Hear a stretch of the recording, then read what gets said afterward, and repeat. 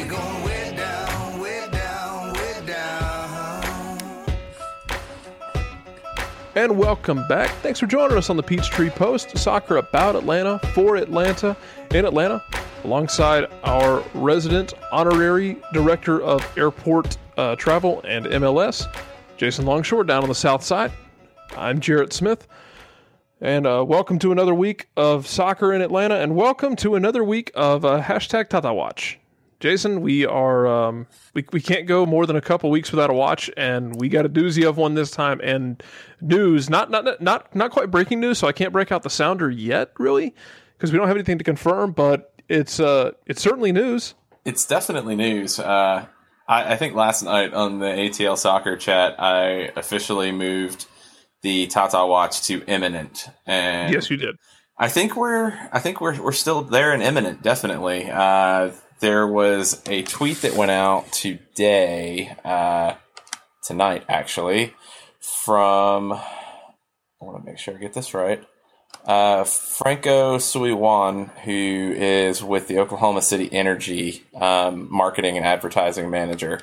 And he tweeted out that breaking, Tata Martino will be Atlanta United's newest / first head coach. Introduction might come as early as mid next week. And then there was another tweet where he specifically mentioned Wednesday. Haven't been able to confirm this anywhere, so it's still in the rumor category, but it fits with everything else that is going on, and other things in the grapevine. We've definitely heard that imminent is a good way to describe it, but nothing confirmed at this point to say that yes, the contract is signed, and yes, he will be announced on a certain day. Yeah, and I think that's a big part of it. Is it's not confirmed, but it wasn't just us. I saw a lot of people picking up on this really quickly, and a lot of people who aren't really associated with us or with Dirty South or whatnot, just kind of casual observers, kind of saw this as this is real now. Like I think everyone else kind of put it in the imminent category as well. No, I don't think anybody was saying this is absolutely happening, and I don't think anyone's saying that right now. But I think other people outside of the watch group kind of put this in the position of this is a thing that legitimately might happen. Atlanta United might actually grab Argentina's national team coach, and as a number of articles have said, whether it works or not, it's certainly a statement.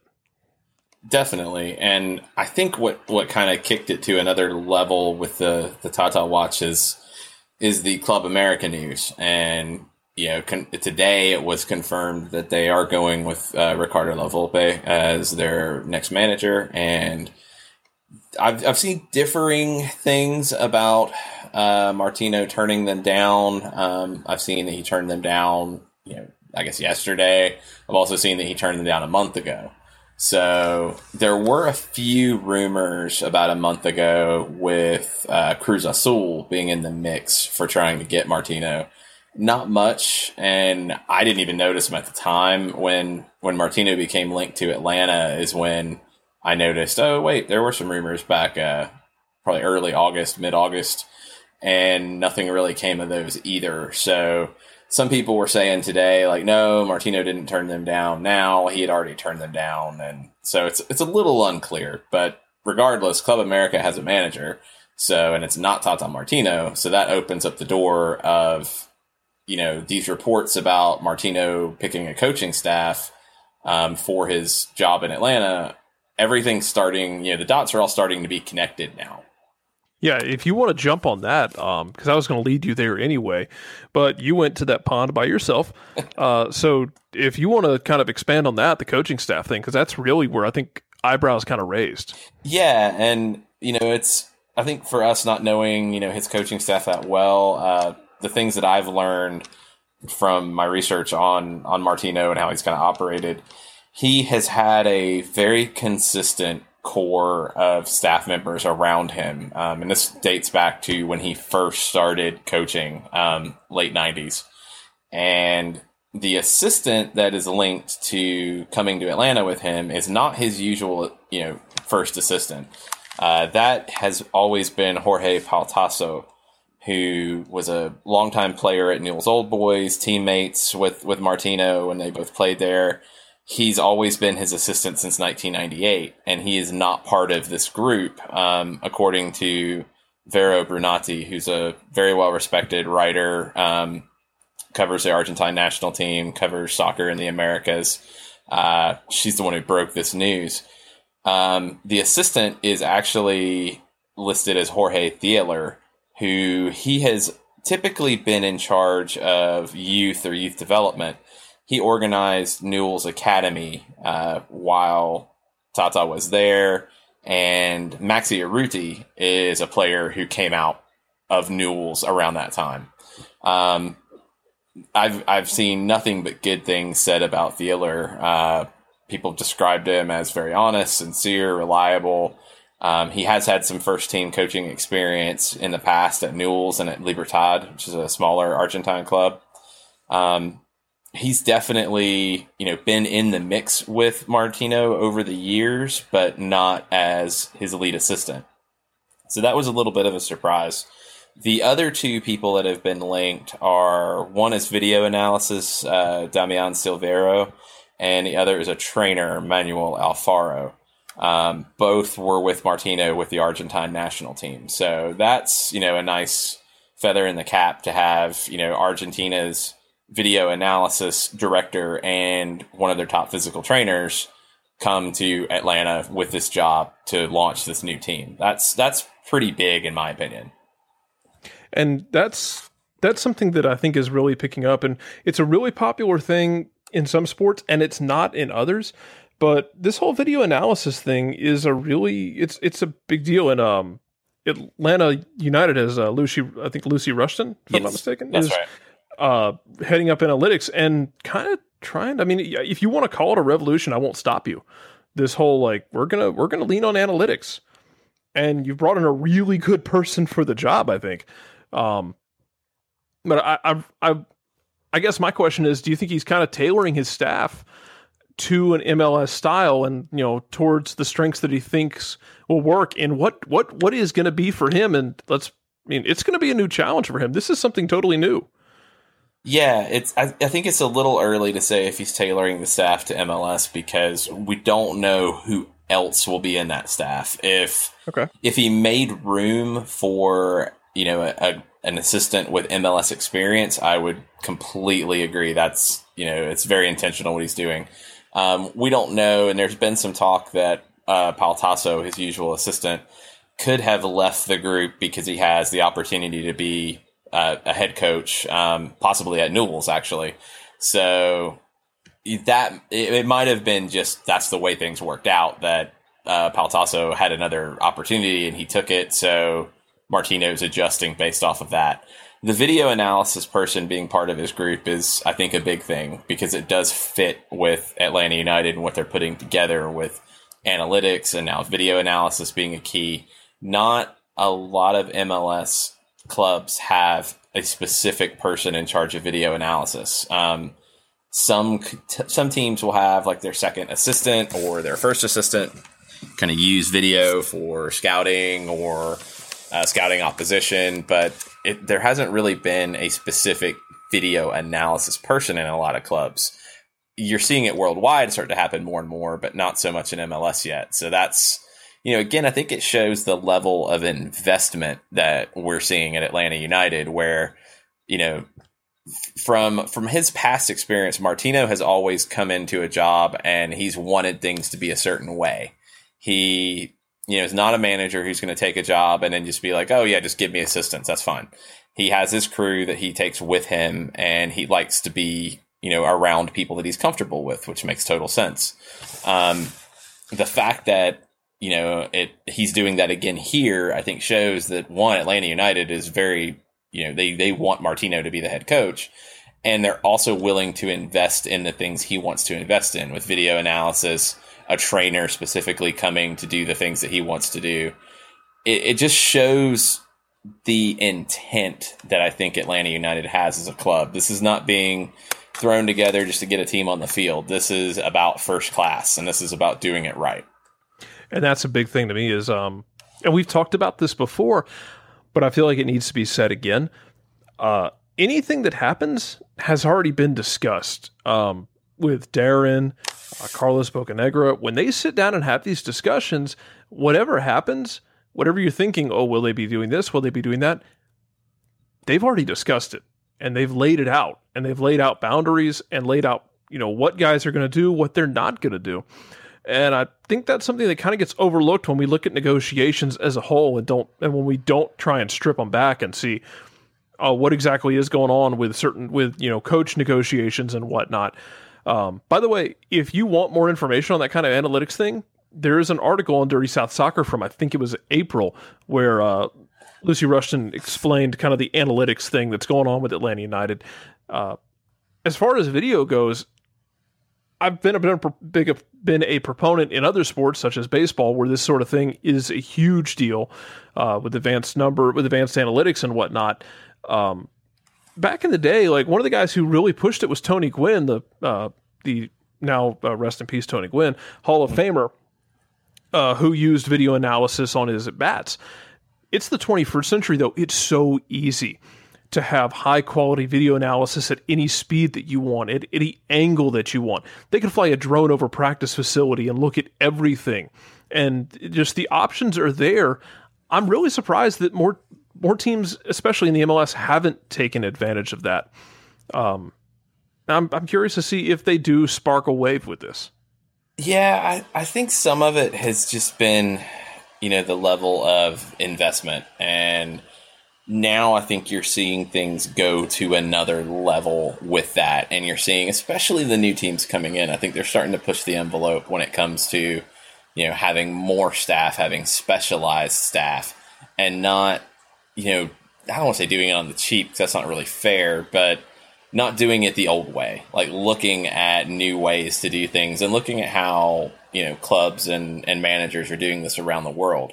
And it's interesting when you start to look at, Darren's background being at Tottenham, and who is the manager at Tottenham? Mauricio Pochettino, Argentinian, who came from Newell's. That's where he, came up as a player, played under Bielsa. It's not exactly Bielsa style, but very, very similar. There's a few differences when you look at Pochettino and Martino and kind of the things they do. But Pochettino is also a person who has brought in a lot of his own staff. You look at the staff he has at Tottenham, it's Argentine and Spanish with a few English mixed in. I think you could see that sort of thing here, and I think that's something that, maybe some other teams would be like, no, you have to have MLS people here because that's how MLS does things. Whereas Darren's going to be like, this is the experience I've had where Pochettino's come in and done well at Tottenham. I'm going to let the manager bring in who he wants to be comfortable and help him have everything he needs to do his job. Now, let me get kind of past this, Jason, and ask you, how does everybody fit? Because that's a question we've gotten. I've gotten it some. I know we got it last night on the ATL Soccer Chat, which is on Facebook. Always feel free, Wednesday nights, 8 p.m., Facebook Live. Just go to Dirty South Soccer, follow Dirty South Soccer, set yourself up for the alerts, and you'll get the information needed to do these live chats. The Facebook Live chats, ask Jason anything you want, and see that man's handsome face as he sits outside in the Georgia autumn. Last night was great, actually. We had a lot of good questions, and it just kept going. Yeah, you owned that. We went for extra time. It was like an hour and a half. It was an hour and a half, and usually I'll get 30, 45 minutes in and be like, okay, kind of topics are drying up a little bit. And I looked down at 9 o'clock and was like, I've been talking for an hour almost nonstop. This is chaos. Anyway, that aside, shameless plug out of the way. A lot of the questions that were there were about coaching fit. How do players fit into the system, Jason? Are there any questions we should look at? Yeah, there always is. You've had 7 players sign before, Martino, and we're just completely going under the assumption that Martino is the guy and it's going to be announced soon. So we know it's not confirmed yet, but that's where we're going with this. So just follow us down the rabbit hole. There's been players signed. You always run into the possibility of, that player doesn't fit what the manager wants to do. I think with Martino, the thing you have to consider is he is tactically pretty flexible, and he will make the system work depending on the players he has and the team he's playing against. So there was, one question on the ATL Soccer chat was about Kenwyne Jones and, he's not a fit. And I think that was really based off of how Barcelona would play with a false nine. But that wasn't Martino that brought that to the table. That was actually Guardiola and Tito Villanova kept going with it.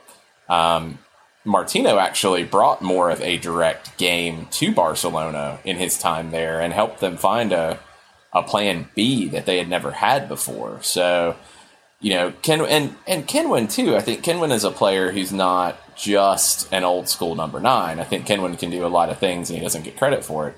I think we saw that in the Kansas City game. You did. You saw when he was running at players, and that's what you'll see some of here. But he can also be a number 9. Martino, it's funny. I think he's taken a lot of stick for Argentina and Barcelona and how those teams performed, and people forget that Argentina was number 2 to one of the best teams in Chile's overall history the last 2 years. Copa America, and Barcelona lost the final day of the league season. And any other year in any other situation, that would be seen as a good season, and it wasn't in this case. It's kind of unfair. And he takes some criticism for being defensive and direct. He's not defensive and direct. He does things differently. You see him play consistently a 4-3-3. In attack, it often looks like a 4-1-4-1. He likes to have a defensive midfielder who can sit and play, but also break up attacks. And by all accounts, Chris McCann is a very good fit for that. So I'm happy about that part. I think having the wide players who can press and can run, Villalba should be a great fit there. He would be a player that Martino is probably familiar with already. So I like that setup a lot. I like what Martino can do with an Andrew Carleton because Martino has worked with a lot of teams where he's had to play young players and he's never really shown an issue with doing that. So I like that setup. He'll find the way to get the best out of Jones. I'm not really worried about that. I think what you see with his teams, if you're looking at it stylistically. And we've actually got a piece in the hopper at Dirty South. Be on the lookout for it, where one of our new writers, Joe Patrick, was going to really dive deep into the tactics. But looking at it from kind of an overview level, what Martino's teams like to do is to get the ball forward quickly, and it's this system that is typically called verticalidad. And a lot of people confuse that with just being direct and just playing long ball, and it's not that. Because verticalidad can be done with a direct ball, and it can also be done with quick, short passes to get the ball forward. It's all about getting the ball out of the defense and into the attack quickly, quick transition. It's not about kind of the old school Barcelona style where you would see tiki-taka in the defense as a defensive tactic. And you won't see that out of a Martino team at all. Where you'll see possession is in the attacking half to keep the ball and to create attacks. You'll see a lot of diagonal balls. You'll see a lot of opening up the space. And you'll see a lot of pressing and high pressing. And that's where he's going to want McCann to sit in front of the back four and protect it, but have 2 attacking midfielders who can get up and press. And that's where maybe Jones drops a little bit. Maybe Jones presses some and drops some other. There's going to be ways to make it work. And it's going to be now like fitting the pieces around it. I think there's more good than bad in the sense of how players fit. And I think there's a lot of good in how Martino can help develop a Tito Villalba and a Andrew Carleton that other managers probably couldn't bring the best out of them. Oh, I'm completely excited about him getting a hold of Villalba and wrecking shop with him, and potentially down the line, getting Carleton and wrecking shop with him, like running Carleton maybe out on the left at times against Villalba on the right. I mean, that sounds fun to me. Amongst other things that could happen, I'm on board with all this because And I texted, we texted back and forth about this the other night when we were discussing, how players fit. I guess the way I viewed it was, in a perfect world, you bring him in, he gets a hold of Villalba and turns into an unholy weapon that eventually makes his way out of Atlanta. And I think it is a thing that we need to make peace with the fact that Villalba, at some point, if he turns into what we think he can turn into, he's going to go to Europe. He could.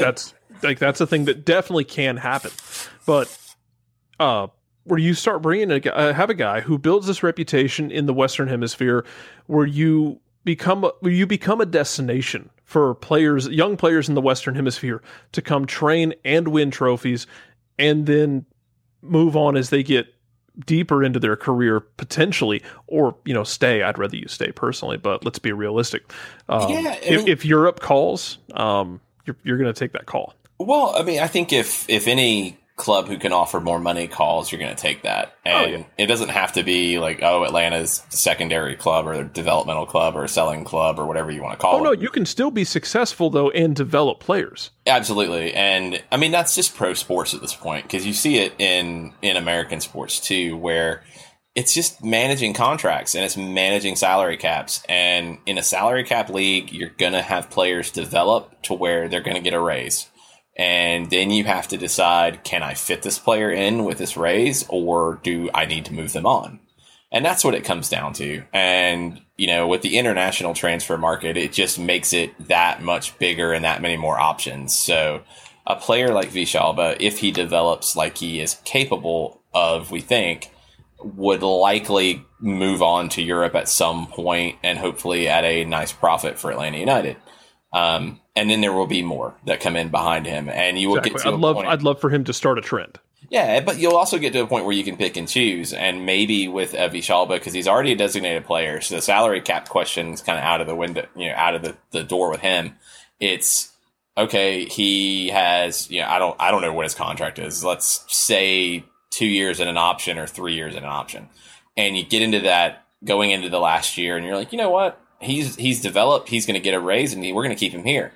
And if you have a club playing at the level that Atlanta United is trying to do, and he's comfortable and he's happy, he might stay. And that's what it is. You want to give the player the option, but you're going to have some where players will move on for more money or whatever the situation is. And that's okay. It doesn't mean, it's not a negative. It's just, that's world soccer. And that's probably the biggest difference between, an MLS club and NBA or NFL or Major League Baseball, where you have the world market, and it's not 30 teams competing for that player's rights. It's 3,000 teams competing for that player's rights. Yeah, absolutely. And we've talked about this before, and I think you've kind of brought it full circle in the idea that you want that Dallas model where you're developing all this young talent that's either staying put or, some of it's going overseas. And I'm all for that. But if you can combine that Dallas model with Arthur Blank is willing to spend a lot of money, and then you just turn into this unholy juggernaut, I'm absolutely on board with that idea. If you can make it all work, my thing is you're always, because it's America and because the way the sport is growing, you're always going to have these absurd athletes. I'd be really happy to see it grow as, hey, Atlanta United has these freakishly good players, and they've got these amazing athletes, and they're just growing. You start growing more technically superior players, not just for this club team, but nationally. Exactly. And that's where I think having a manager like Martino and having his influence over the academy, which, I think will grow. I think he'll be heavily focused on the first team initially, because he's got to build one from scratch. So once that gets established, after the first year, then what he wants to see out of player development and producing players for the first team, you'll see more of that influence. So that's where you can see, a club like Newell's and the influence that Martino and Thieler and the rest of the staff has had at Newell's. Newell's is one of the best clubs when it comes to producing talent. So if you can bring that influence here, I'd love to see it. And we'll see what happens. According to one of the tweets we saw, this could be a thing as soon as next week. Just keep your eyes peeled. Check Dirty South Soccer every morning. Just make it a habit.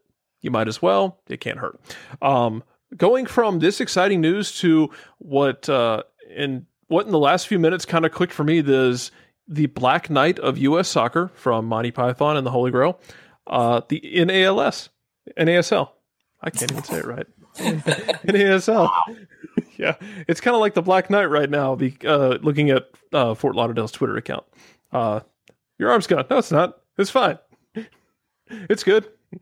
No, everything's cool. There's no problems. It's okay. Jason, you want to catch us up? Yeah, so Get this out of my wheelhouse. Wow, you've had a bunch of stuff here lately. You've had Brian Strauss with a huge piece on Sports Illustrated. Midfieldpress.com had a great piece tonight kind of comparing the situation to dominoes, and I think that's a really good way of looking at it because it's been, one at a time, and all these little things are starting to fall, and now the NASL is not in a good position moving forward. And you have to look at it across the board. You have the Rio OKC issues that we've talked about. They look like they've at least stabilized to get through the rest of the season, but nobody's really expecting anything out of them next year. Now you've had Fort Lauderdale have a lot more issues and needing help from the league to get through the rest of the season. And there's lots of questions about how that's been done, and we can dig there in a minute. Now you have rumors that Tampa and Orlando will not be part of the next NASL Board of Governors meeting and might not be in the league next year. Well, Ottawa's not exactly a shock that that's the case, but Tampa is, because Tampa has been really one of the pillars of NASL and believing in the NASL model, which is we can be as big as MLS. That model started when the Cosmos came in. It was not like that at the beginning, and it shifted. And ultimately, I think it's what's leading to the league's problems right now. Yeah, that's fair. Just this, and we brought this up, and I think it was in the SI article. I said 442 earlier, and I think it was in the SI article where I was reminded. I had forgotten about it. The push to be, the push to really be viewed as a direct competitor with MLS. I mean, it's a great idea on paper. It sounds nice, but yes, but the best laid plans of mice and men. It's not even plans. I think when you have 10 teams and you're saying, yeah, we should be Division 1, and they have 20, and they're adding 2 more, and you're trying to keep teams afloat. Well, not only that, they're adding 2 more that are financially solvent, right? They are financially sound and seriously financially sound, and taking one of yours in the process to do so, and then your newest franchise, no one's even sure if they're going to exist 365 days after they started. Yeah, that's a big issue. That whole thing, when it shifted from David Downs as commissioner to Bill Peterson, and when it shifted with the Cosmos entry to, we want to be the best second division league we can be and fill a niche, to we want to be the biggest league and we should have teams in CONCACAF Champions League and all this stuff. That was a signal that this might not end so well. And it's kind of where we're at. The Tampa thing was a huge shock. I didn't expect that. And people that I know who have been around the NASL for a while were surprised, because Tampa and their owner, Bill Edwards, were always seen as, NASL guys and an NASL club. And even to the degree that they, it's Fort Lauderdale's denying it kind of at this point, but full Black Knight. Yeah, pretty much. There's been quite a few different stories, and I've heard them as well, that Bill Edwards and Tampa were paying the bills for Fort Lauderdale, and whether it was, a loan or whether it was a cash payment. And the Midfield Press article talks about trying to buy Fort Lauderdale, which, I mean, I don't know if Edwards realized that that's not going to happen because of, regulations as part of being sanctioned as a Division II league. Owners aren't supposed to own more than one team, and that's something U.S. Soccer has really worked hard to get away from after the Phil Anschutz days and MLS and the Traffic Sports days and NASL. So, I mean, Edwards was interested in buying Fort Lauderdale, and there's even talk that PC and Diego Restrepo, 2 players who moved from Fort Lauderdale to Tampa, that was done as part of a repayment of these loans, and Fort Lauderdale's denying that now, but I had heard quite a while before those moves were made that Bill Edwards was paying the bills for Fort Lauderdale. And then those moves happen, and then you start to wonder, and then you start to get into competitive balance, and is the competition being sullied because of this? And then you saw in the midfield press article, Junior Burgos was actually mentioned as a player that Fort Lauderdale wanted to bring in as part of these deals, and then it didn't happen. And that would have been good for Junior and good for Atlanta United, because then he would have had the chance to play. But, it's a mess. Kind of where you're looking at right now, you could see the league not have enough teams to compete next year. That's a possibility right now. Yeah, and I guess that's the question, is what's next? Because if you don't have enough teams, I mean, then the whole U.S. soccer pyramid discussion, which we were going to get to in a minute, it kind of leads us there, is the whole pyramid gets weird if, the team that is perceived as being the second level, if they don't compete, I mean, it's so weird. Not really. I mean, let's be honest, on paper, yeah. I guess that's what I mean, is to me, it just, on paper, on a Wikipedia article, yeah, it's Division 2, but in reality, go look at an FC Cincinnati game, go look at a Sacramento Republic game, look at St. Louis FC has done a good job. I mean, there's a lot of Louisville City. There's a lot of markets that the USL team, which is supposed to be Division 3, has looked to be at a higher level than NASL teams. Well, I mean, I think the MLS thing helps out there. It creates some problems too. Now let's definitely be clear on that, with the New York Red Bulls 2 drawing 200 people for games, and that's not exactly what you want out of a second division league either. But what would you rather have, the Red Bulls with a reserve team in your league that's stable, or Rayo OKC wondering if they're going to have turf to play on a week before the game? I guess that was something my question to you is kind of a what if. Let's go to an alternate universe. What if it was NASL who had said, yeah, we'll play nice with the MLS, and instead of the USL being there, what if it's NASL who takes that position? It's hard to say. And this would have been pre-Cosmos, so this would have been 2011, 2012 NASL, when the Silverbacks were there, right after Montreal went to MLS. I wonder I don't think it would have worked the same way, because at that point, the NASL didn't have as much traction, and it's good for MLS that it didn't, because at that point you also had Traffic Sports heavily involved in NASL, and that would have been a huge black eye to MLS with what happened with Traffic Sports and FIFA and Aaron Davidson and that whole deal. If they had been partners, well, that would have been a mess. I know David Downs and I know the league, NASL, were considering it. I know it was on the table. I don't know if Traffic would have ever actually allowed it to happen, because I think Traffic always had the idea of let's compete with MLS, and it was when the Cosmos came in that they had the backing to actually say, yeah, let's do this. Well, I mean, shooter's going to shoot, I guess, if you want to look at it that way, and that they wanted to compete directly, and it hasn't happened. Let me ask you, what do you think is the future for the NASL? How's it look? I mean, how bleak are we talking? Fairly bleak. It's hard to say. I mean, I think when you get out of these next Board of Governors meetings, we'll have a better sense. You kind of go through the list of teams right now. You have the Cosmos, you have Miami, who are really on the same page with wanting to spend a lot of money and do things their way. They don't really want to be in an MLS situation. I don't think they would want to be in the USL either. So they're definitely going to, go down and push everything they can in to make this work.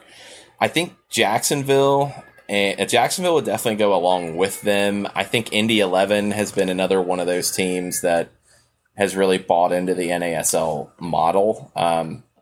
I think Indy would make a ton of sense if they jumped, because then you have rivalries straight away with Cincinnati and Louisville that I think would draw really well and create a lot of interest. But I'm not sure if they're thinking that way. So Carolina has a fairly new owner, and there's been a lot of speculation that they would consider a jump to USL, but nothing definitive there. So they're kind of unknown. Edmonton, their ownership has invested in NASL, and they have some of the, I believe it's called Class B shares in the league that were initial investments. But Edmonton would make the most sense for a Canadian league when and if that happens. Yeah, that's a whole other thing that I was going to ask you about. Yeah, I mean, it would essentially be, think of where the USL is, but a Canadian version of that. And Edmonton would be a great fit for that. There's been some speculation about like Toronto and Montreal and Vancouver's reserve teams going into that instead of USL. I don't know where that goes. I don't know how competitive the Canadian League is going to want to be in terms of competing with MLS. Maybe it creates a whole nother spectrum of these things. I don't know. But Edmonton is so isolated from the rest of the NASL that I've never really seen a viable long-term future there if the league didn't grow dramatically. Puerto Rico's kind of the same way. They're isolated on the other way. At least they're somewhat close to Florida, but not exactly. San Francisco coming in has got to kind of be like, what is going on? What did we sign up for? What did we walk into? Yeah, because it's just chaos. And then you get to, Oklahoma City. Nobody's expecting them back. Fort Lauderdale says they're coming back, but they're also needing a loan and supposedly needing anywhere between $1.5 and $1.75 million to get through the rest of the season, which, if that's the case, I'd love to see what their budget's been, because the word on the street was the Silverbacks were funded for $2.5 million from the other teams in the league. That would have been about $250,000 a team.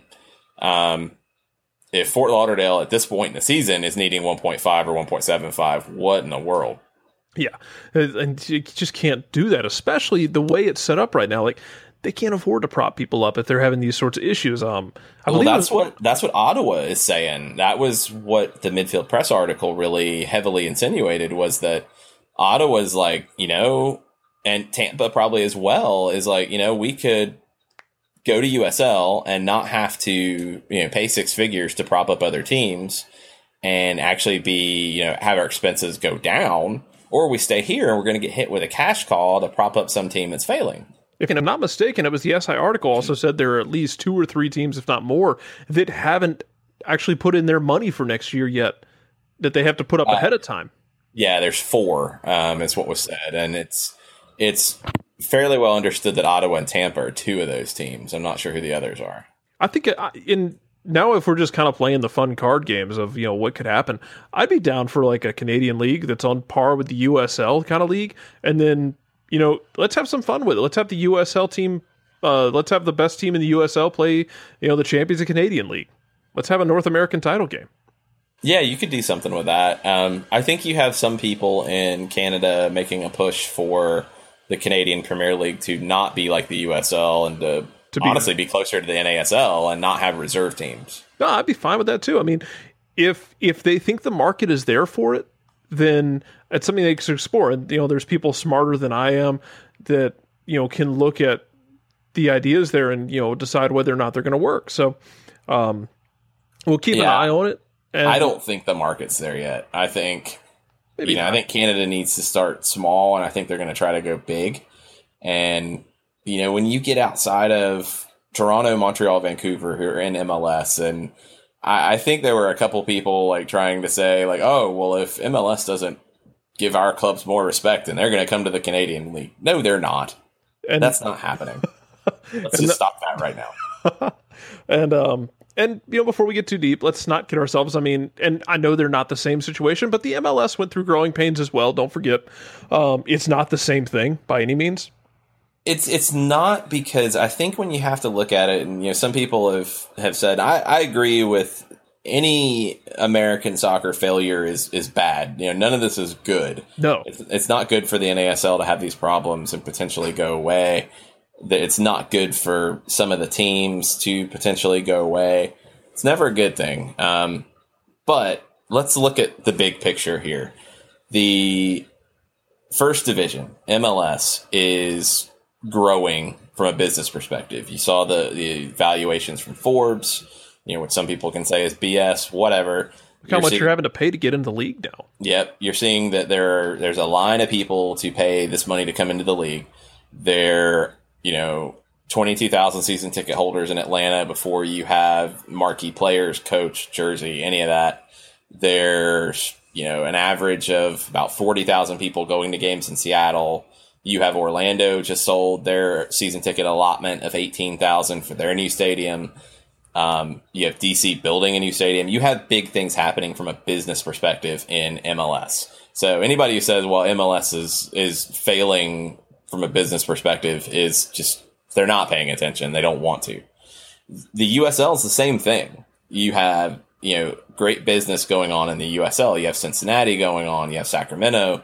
You have teams coming in at $5 million a year and not really, being too worried about that. You have Reno coming in next year. You're going to have more. You could have 40 teams in the USL very soon. And you got to be business careful. Is good there. Yeah, and business is good. And just, it's a reminder with all business, not just sport's a different animal, but growth is a thing you have to be careful with. You don't want to grow too fast. You don't want to stagnate. You kind of have to play with the accelerator and the brake the right way as you kind of advance and as you grow, whether it's more money, whether you're covering more area, taking different markets. It's a thing it's a thing that, these organizations are careful about, and the overall structure, the MLS, leagues and whatnot, you're just careful about the way you grow. You have to be smart about it. And, that there are growing pains sometimes. We'll see what NASL does. We'll see what MLS does. We'll see what USL does. But it just comes down to it for me that, people who are saying like, oh, this is a bad thing for U.S. soccer and this shows that the soccer business in the U.S. is a problem. No, it doesn't. When MLS is doing well, USL is doing well. Let's go beyond that. NPSL is growing and doing well at a 4th division amateur level. When you have your Chattanoogas and Detroits and some of these other teams that are doing really well. PDL, same thing. So when you're having that, when you're having NWSL start to solidify on the women's pro side and get past that 3-year kind of curse that women's pro soccer has had and move on from there and look to add more teams. When every other level of the American soccer business is growing except for the 2nd division NASL, that's about the decisions the NASL has made. It's not about the soccer business in the country as a whole. It's not about things being broken. And that's one of my big pet peeves with most of these kind of conversations about sport. And I feel like this is something that people, a trap maybe, I guess if you want to call it that people fall into with most sports, is they lump things together. Things can be exclusive. Just because the NASL is struggling doesn't mean U.S. soccer as a whole is failing. The NASL struggling and soccer in this country as a whole are not directly tied together. They can be exclusive from each other.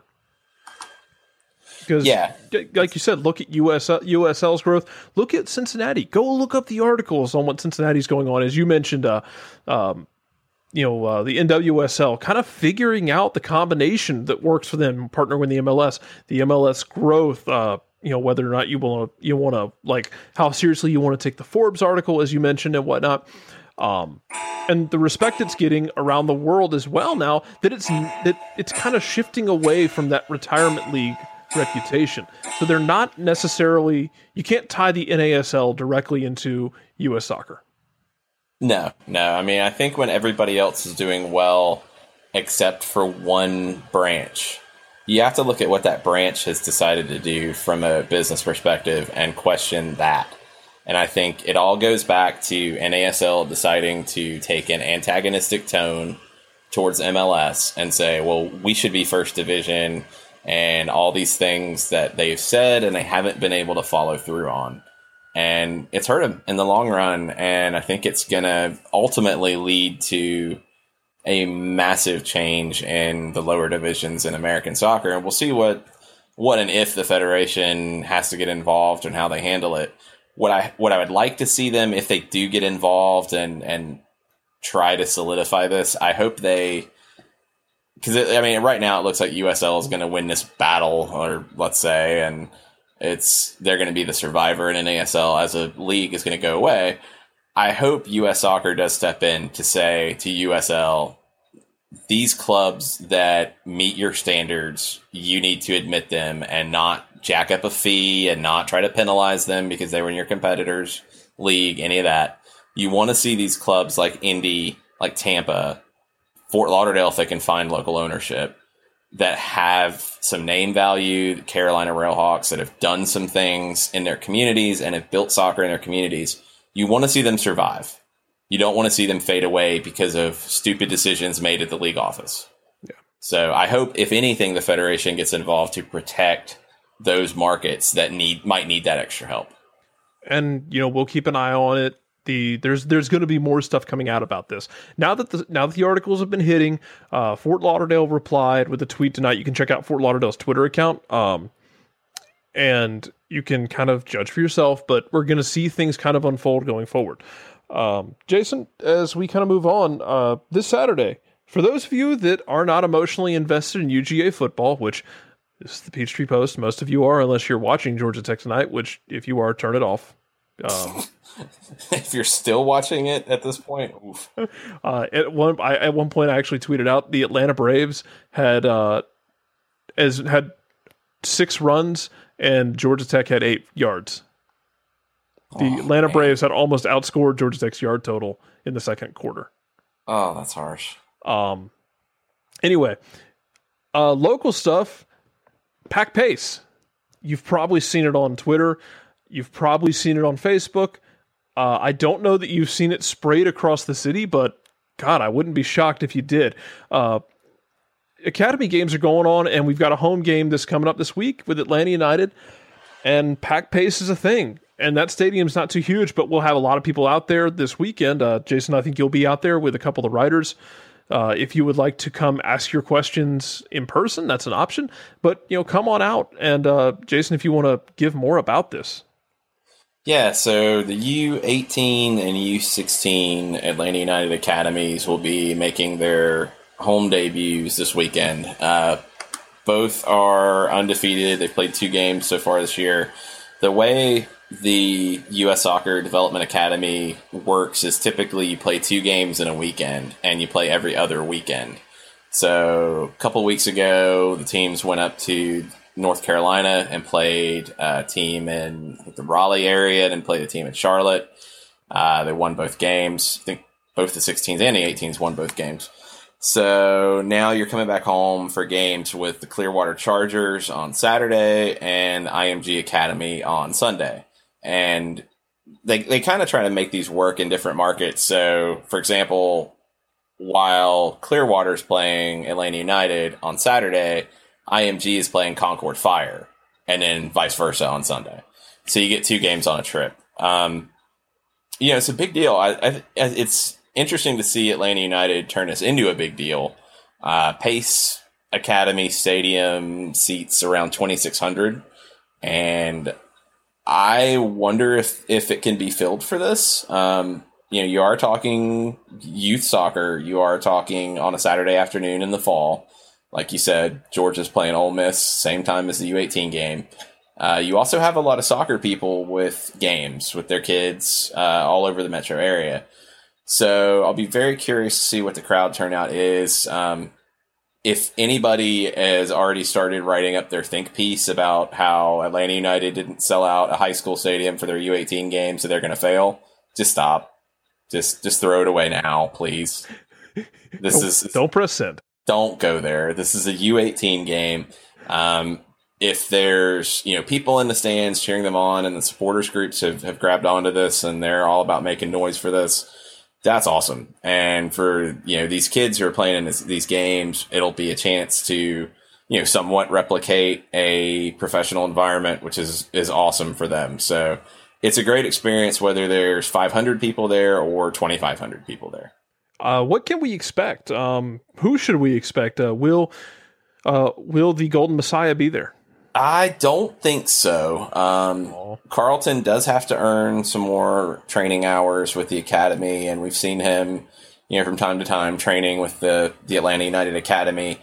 Charleston had posted that he would be at a U17 national team camp this week, and I haven't seen anything else about it, so I'm not sure exactly what's going on with that. But he's not expected to be here. There will be some other players to watch. One is center back Bryce Washington, number 21. I've heard lots of good things about Bryce. He has kind of stood out in some of the early games. He has definitely caught, I think, some people's attention, and he wasn't super well known coming into the academy. Patrick Okonkwo is one who's been part of Georgia United. He scored the winning goal in the game against Charlotte. Lagos Kunga is another former U.S. Youth International. He also played at the Decatur Family YMCA. He scored, I think he scored in the first game against Carolina Rapids. Sheik Fofana is a player that he's coming off the bench with the U18s. This is his first year at U18. He played for Georgia United's U16s last year and was one of the top scorers in the country. He's already gotten on the scoreboard this year so far. Edwin Figueroa is another center back, number 5. He came out of an open combine that Atlanta United did with League of Lawrenceville in Gwinnett County, which was really cool. Edwin was a player who was not part of any elite level youth club and is now part of Atlanta United's academy. It says a lot about just what they're trying to do to find talent, and they're not just focusing on the elite youth clubs that we all know. They're really branching out to try to find more than that, and that's a big thing. And I think over time you'll see that spread out beyond even the metro area, and you'll see more kids from Rome and Dalton and Gainesville start to join into the academy and help it grow. By the way, they're doing, I think it's this weekend at Nashville. They're doing doing one of the come out and play and show us what you got. I believe that's in October, actually. I think it's close early October. They just announced it, though. Yeah. So, I mean, just the opportunity is there. And this kind of goes back to, building the foundation. If you bring in Tata, if you bring in, different, and not just him, if they bring in somebody else, I'm not saying he's the only guy who can unlock this sort of thing, but you're bringing in a coach of any kind, really, of building this connectivity with the community inside the perimeter, outside the perimeter, wherever. If you want to get shady about it, that's fine. Whatever, that's not me. But that you're going to get kids interested out in the Rome area, Macon, Augusta, Columbus, and have that reach. And I really like that they're doing this over at Pace. By all accounts, it's a beautiful facility. I haven't seen it, and which is a real shame. And really speaks to my laziness because I live like 10 minutes away from it. That's kind of pathetic. I haven't been there. I used to cover soccer games over that area for the Pace's girls team, but I haven't seen the finished product. But by all accounts, and people on Twitter, thank you. I lost track of how many of y'all have said something about it, but about how pretty that facility is. So it seems like it's going to be a great time. You don't even need to really watch the first half of the Georgia game anyway. If anything's going to happen, it's going to be, Ole Miss choking it away in the second half like they're prone to do anyway. So, come on out, check it out, see what's going on, pack Pace, and here's your chance. I mean, it sounds cliche to say, but see the future. Come see the future. Yeah, it's a big deal. It's an opportunity to see some players that could very well be part of Atlanta United's roster next year, if not next year, in the future. And like you were talking about, getting the youth in, let's say, the Southeast interested in this and getting them connected to this club. The way you do that is to have a manager at the first team level who is not afraid of playing young talent and giving them an opportunity. And you see what that's done for FC Dallas, and you see what Oscar Pereira has accomplished there. And then the flip side is you see a player from DC United's academy who is a number 10, very creative, not the biggest player, he doesn't really fit with how DC plays, and super talented, could be a game changer type of player on the field, but they're basically like, well, you're not going to get a spot here, so you can go. And you hate to see that, because then it comes up, well, why are you having an academy in the first place if that's what you're doing? And it has to come back to that cohesion between the first team all the way down to the U12s. And that's where somebody like a Martino, who has had that experience and has a staff who's had that experience from top to bottom, will help to bring everything together. And no, the U12s are not going to play like the first team exactly.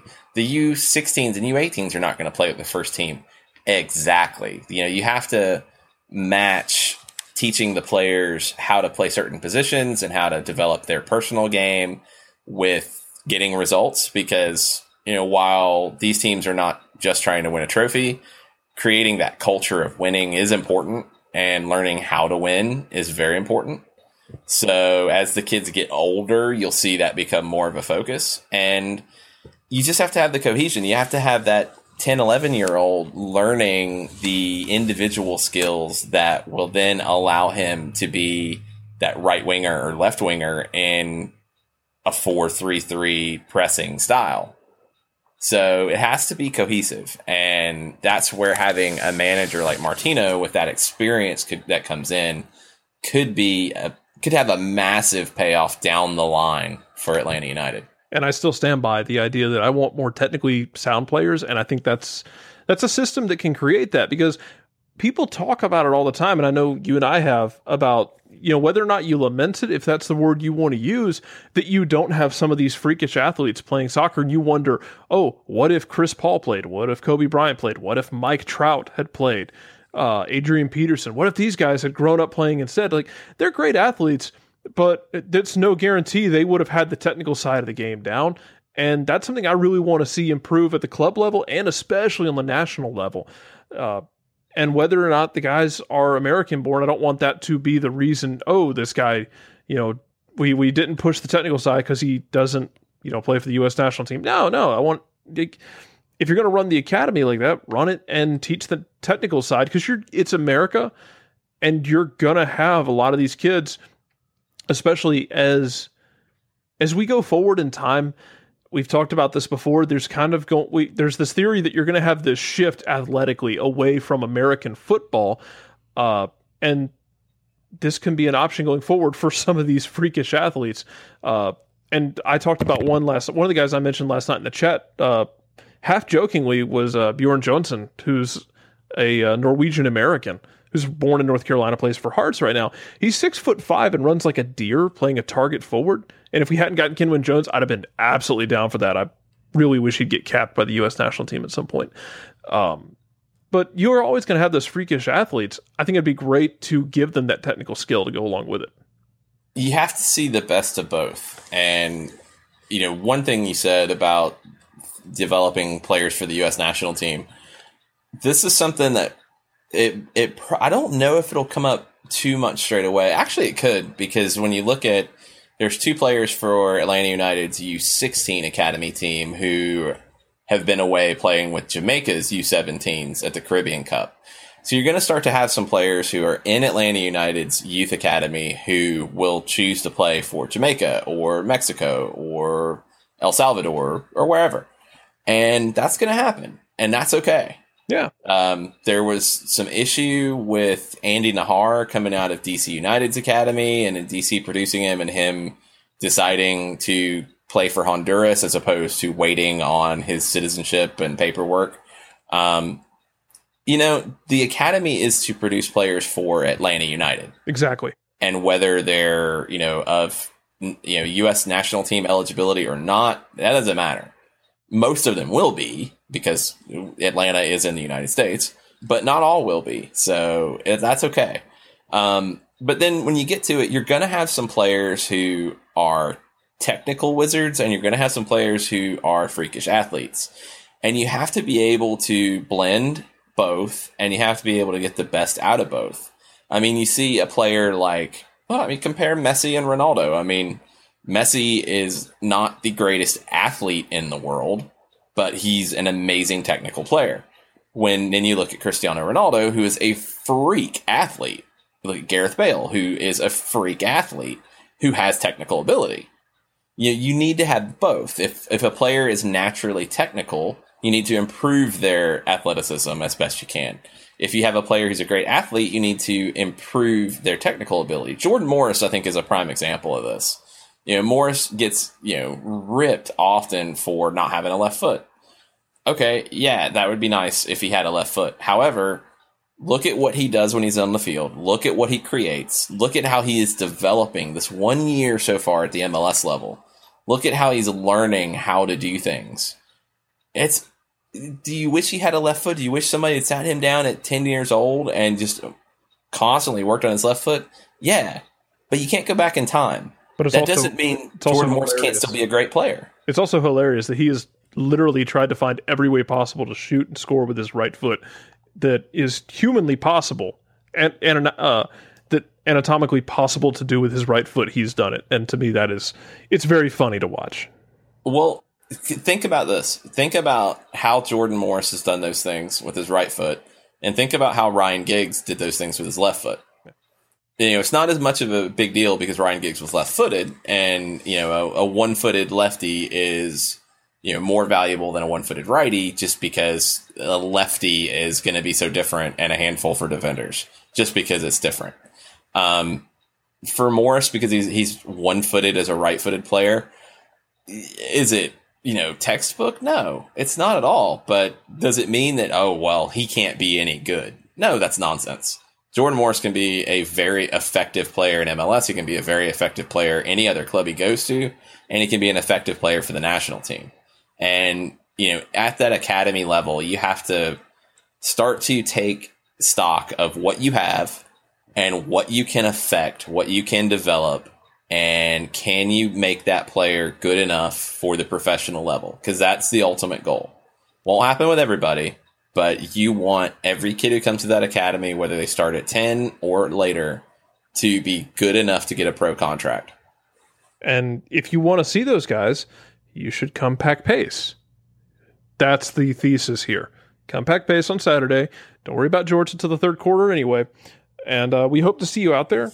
So a number of us will probably be out there. I'm not sure if I will be or not. I know Jason will be. So, hey, Jason will be out there. I will be there, and I will not be watching the Georgia game. I will probably be checking my phone somewhat often. LSU doesn't play till night, so I'm fine.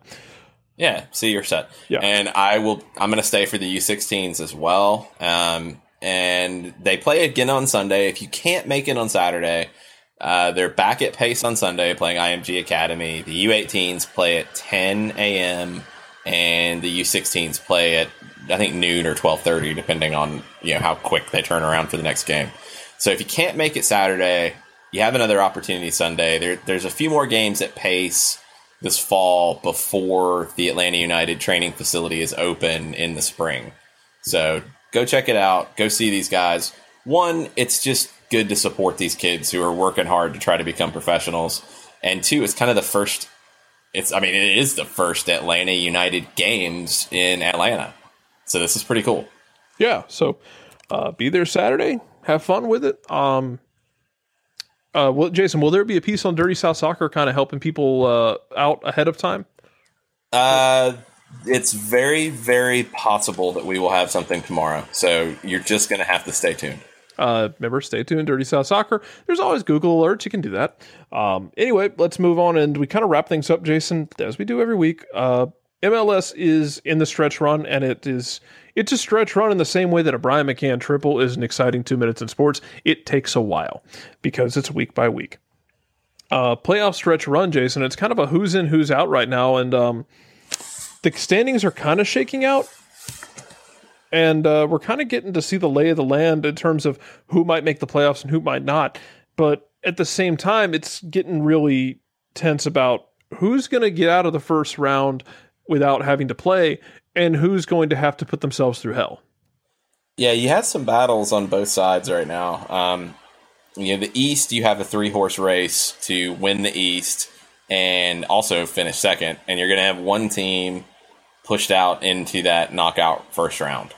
Now that's going to New York City. Right now it's New York City. That's going to be fun to see how it shakes out. Then you have the battle on the bottom end of the East where you have Montreal on 38 points in 5th, New England on 36 in 6th, then DC and Orlando on 34, 7th and 8th. And I don't want to call them dead yet. Columbus, they have 2 games in hand on New England. Fine. And they play New England this week. So Kai Kamara comes home.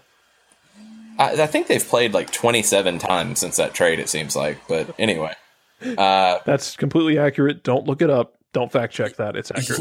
Yeah, 27 games. They've only played each other since the trade. But Columbus hosts New England. That's the Sunday night FS1 game. If Columbus beats New England, then they're on 32. New England's still on 36. You have DC and Orlando to deal with. But Columbus has a lifeline in that 6-point swing game. They have to win Sunday. So that's going to be a fun one to watch because Columbus has a draw does no good for them. They have to win. They're going to be going all out for it. And you'll also know what DC and Orlando did the night before because they play each other. So again, you could have a swing where you have a winner and a loser there, and a team's playoff future gets more precarious at that point. And that's just why it's fun to me is you've got these teams who are directly next to each other playing and duking it out, and I don't know, like a DC Orlando situation, depending on how that goes, Columbus could be staring up at they could be staring up at somebody even bigger. I think the best thing for them is a DC Orlando draw, and Columbus goes out and lays New England against the woodpile. That wouldn't be bad for them. Yeah, I mean, you look at a draw. If DC and Orlando draw, they're on 35. If Columbus wins, they're on 32. They have a game in hand on DC and Orlando. They have 2 games in hand on New England. They're not dead yet, but they have to win out. They're at that point now, and they get New England first, so that's a good starting point. It's the Seattle situation. You don't have a choice anymore. You have to win out.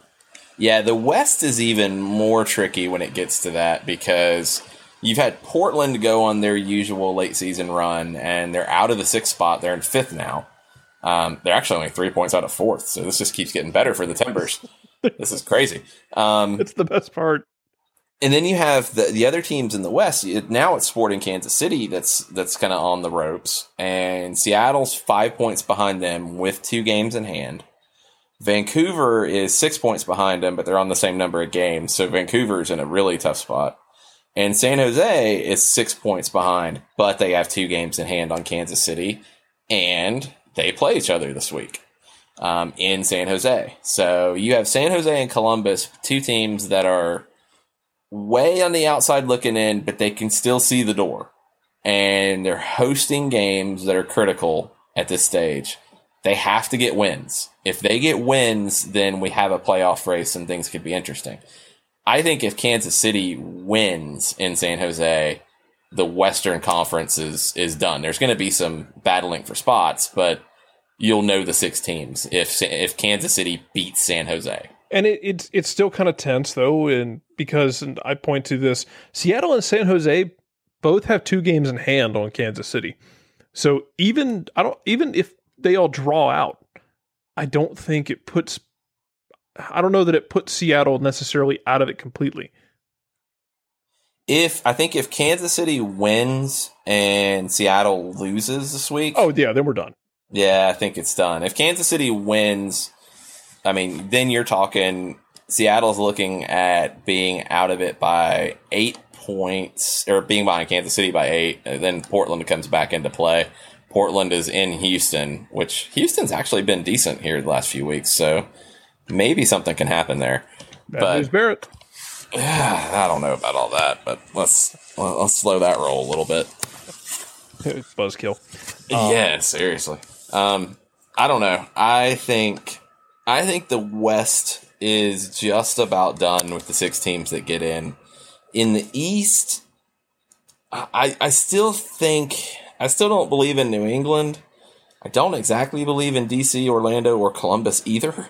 So I don't know who's going to be the one who kind of sneaks in. And I feel like that 6th spot in the East is going to be sneaking in.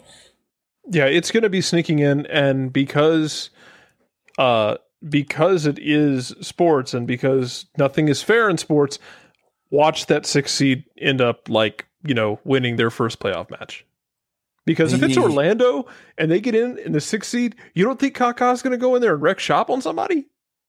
I think Orlando is the most dangerous one out of those 4. Yeah, I agree completely. New England could be. If New England puts together a couple more games here, like that you've seen recently out of them, if Juan Agudelo keeps going nuts, maybe. But Orlando is the one, I think, with... they've shown enough to where they're scrappy, they score a lot of goals late, they also give up a lot of goals late, but that's a whole different thing.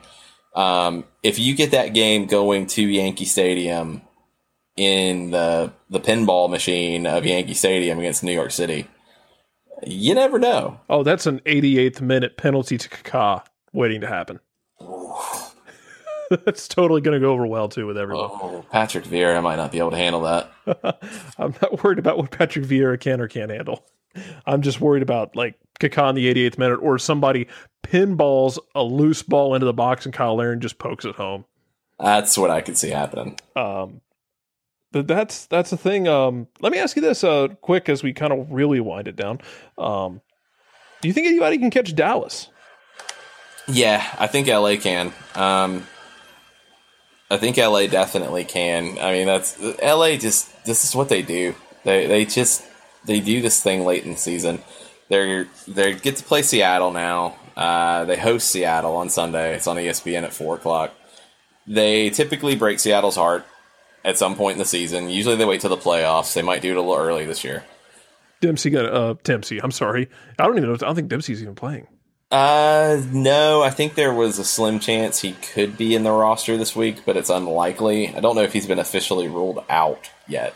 Well, if he doesn't do anything, Donovan then. I mean, if Donovan, scores again, which that just blows my mind that Landon Donovan came back and scored in the second game. I mean, that's just classic. Dallas kind of has to look at, managing themselves getting into the playoffs because they're looking big picture. They want to win MLS Cup. The Supporter Shield is great, but I don't think they're going to sacrifice, players who need a rest, managing minutes, kind of keeping guys sharp. I don't think they're going to sacrifice the potential MLS Cup run over the Supporter Shield. So I think you might see some players get some breaks. I think you might see some rotation here in the last month from Oscar Pareja, and I could see them coming back to the pack a little bit. I think LA could definitely catch them.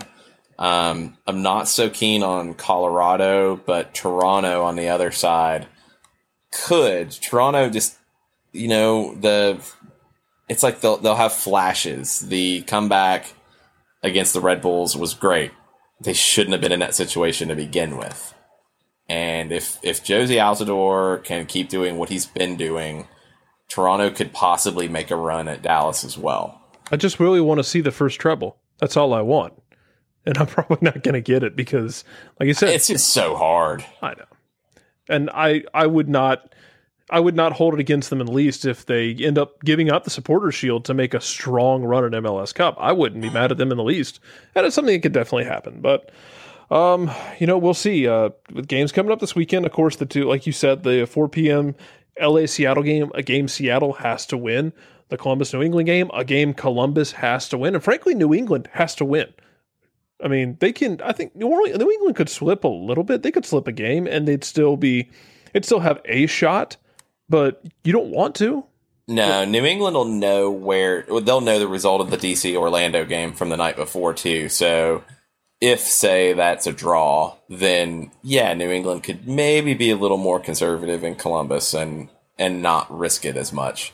But everybody at this point in the season in these spots really needs 3 points, not draws. Yeah.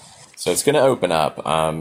It's a fun time to watch this league. So if you're new to the league, if you haven't watched a stretch run yet, I think I say it almost every week, this is the time to really watch MLS because it's going to pick up. You're going to see some great drama on Sunday with Seattle desperately needing a win, going to LA. You're going to see Columbus playing for their season, hosting New England. It's good stuff, and it's definitely, the intensity is there, the excitement is there, and these are the things that, I think most people in Atlanta are looking forward to when it comes to Atlanta United. Absolutely, because Atlanta in the playoffs has never let us down. You just had to go there, didn't you? Man, I'm just speaking truths. You had to go there. Hey, just remember Mark Lemke, okay? Can we at least have that? I will never forget Rafael Belliard running into left field foul territory for the first out in 95. God bless him. Can we get Francisco Cabrera to an Atlanta United game? Can we get him a jersey, please? Oh, yeah, absolutely. I think all of Chipper Jones's kids should be the first mascots. Done. All right, let's call it a night then. Thanks again for joining the Peachtree Post. If you want to find us later on, you can find us on Twitter. Jason Longshore will be found at Longshoe. You can find me, Jarrett Smith, at Jarrett_Smith. Be sure to check out Dirty South Soccer, your home for Atlanta coverage, especially Atlanta United coverage. We'll keep you up to date on a hashtag Tata Watch, as well as check out Dirty South Soccer on Twitter, on Instagram. Snapchat is also a thing for all you millennials out there. We'll catch you next week. Jason, good catching up. And we'll be back next week. Thanks again, everybody. See y'all next week.